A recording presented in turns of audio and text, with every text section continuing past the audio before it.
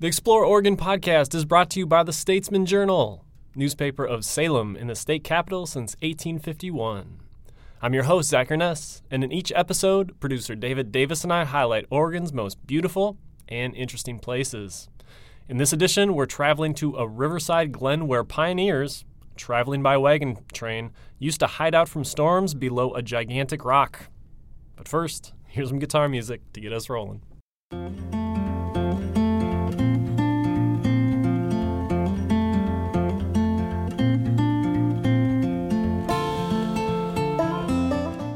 All right, so this is the part of the podcast where normally I would start very dramatically talking about the place we were going to feature, but I want to take this chance to introduce a slight tweak to the Explore Oregon podcast.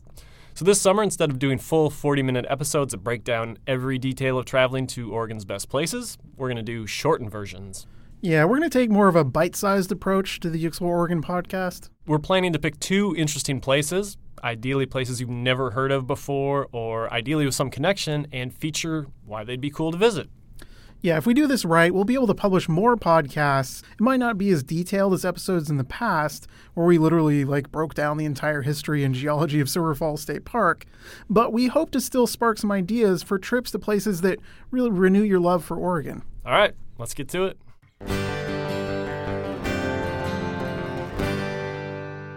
In this podcast, we're going to focus on two places, House Rock Campground and Iron Mountain. Yeah, so one cool thing about this, I mentioned that we want to feature places that may have some connection, and the connection here is that these two places are fairly close to each other. So it's kind of nice to stay at House Rock Campground or one of the other little campgrounds nearby, and then hike Iron Mountain, which, for my money, one of the best early summer hikes in Oregon. All right, so we're going to start off with House Rock Campground, and if you haven't heard of it, you're not alone. It's a pretty small campground, just one of those ones that's sort of on the side of the highway. I think there's about 18 sites there, not much to it. Yeah, so it's along the South Santiam Highway, Highway 20, between Lebanon and Santiam Junction. This stretch doesn't really get the attention of, say, the North Santiam...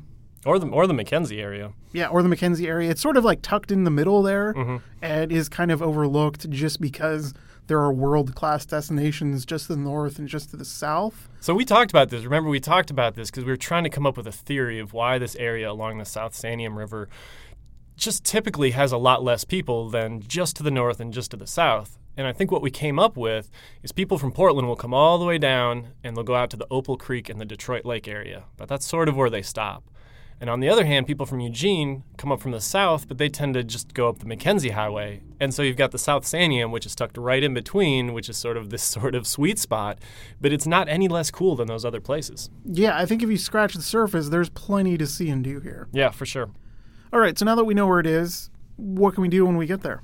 So the cool thing about House Rock is there's a lot of good things to do, even though it's just this kind of tiny little side-of-the-highway campground. And the best things to do there are going to be swimming and hiking. Now, like I said, a lot of the campsites are right along the South Santiam River, and what makes the South Santiam special is the swimming holes in the summer. Unlike the North Santiam, which is controlled by a dam and, consistently a pretty high-flowing river, the South Santiam just pools up into all these great little swimming holes, little trickles and stuff like that, and so it's really accessible. And so when you're camping there, easy to just walk down the rock beach and jump into these little swimming holes. I brought a snorkel, and that was a lot of fun. There's great rock hounding there. So it's a cool place to just hang out with the family. As for hiking, there's a fantastic family 1-mile loop that starts right there. So it's a good enough hike that people actually come just to do the hike, but if you're camping there, you can do it really easily. So it's a little 1-mile hike that takes you out through just really lush Cascadian old-growth rainforest, basically. It takes you to a little waterfall. You got to scramble around to get to it. But, I did it with my 4-year-old daughter, and it was just pitch perfect. And one of the fun things you can do there is look for House Rock itself. House Rock got that name because this campground is right along the Santiam Wagon Trail. Do you want to talk about the Santiam Wagon Trail a little bit?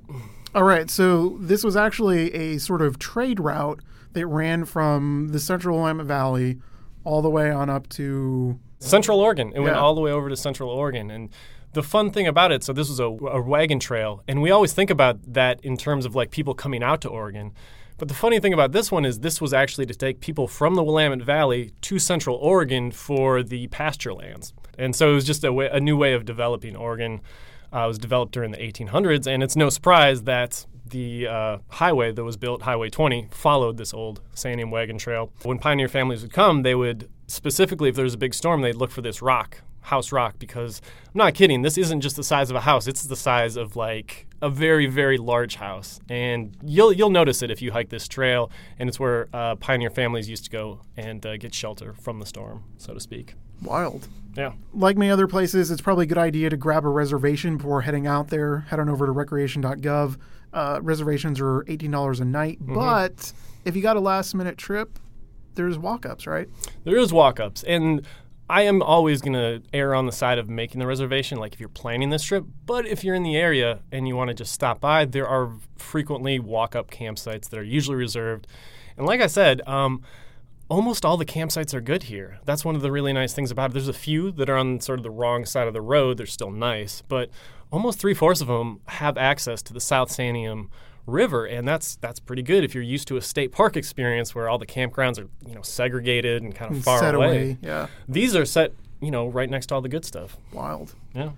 One final fun fact about House Rock: it's fairly near where they harvested the 82-foot tall noble fir that was actually selected as the capital Christmas tree in 2018. It was harvested there in, I think it was like late November, early December, trucked all 3,000 miles back to D.C., and put on display on the west lawn of the White House. And that actually should give you a good sense of the forest out here. It's one of the underrated parts. People talk about, Opal Creek as having this amazing old-growth forest.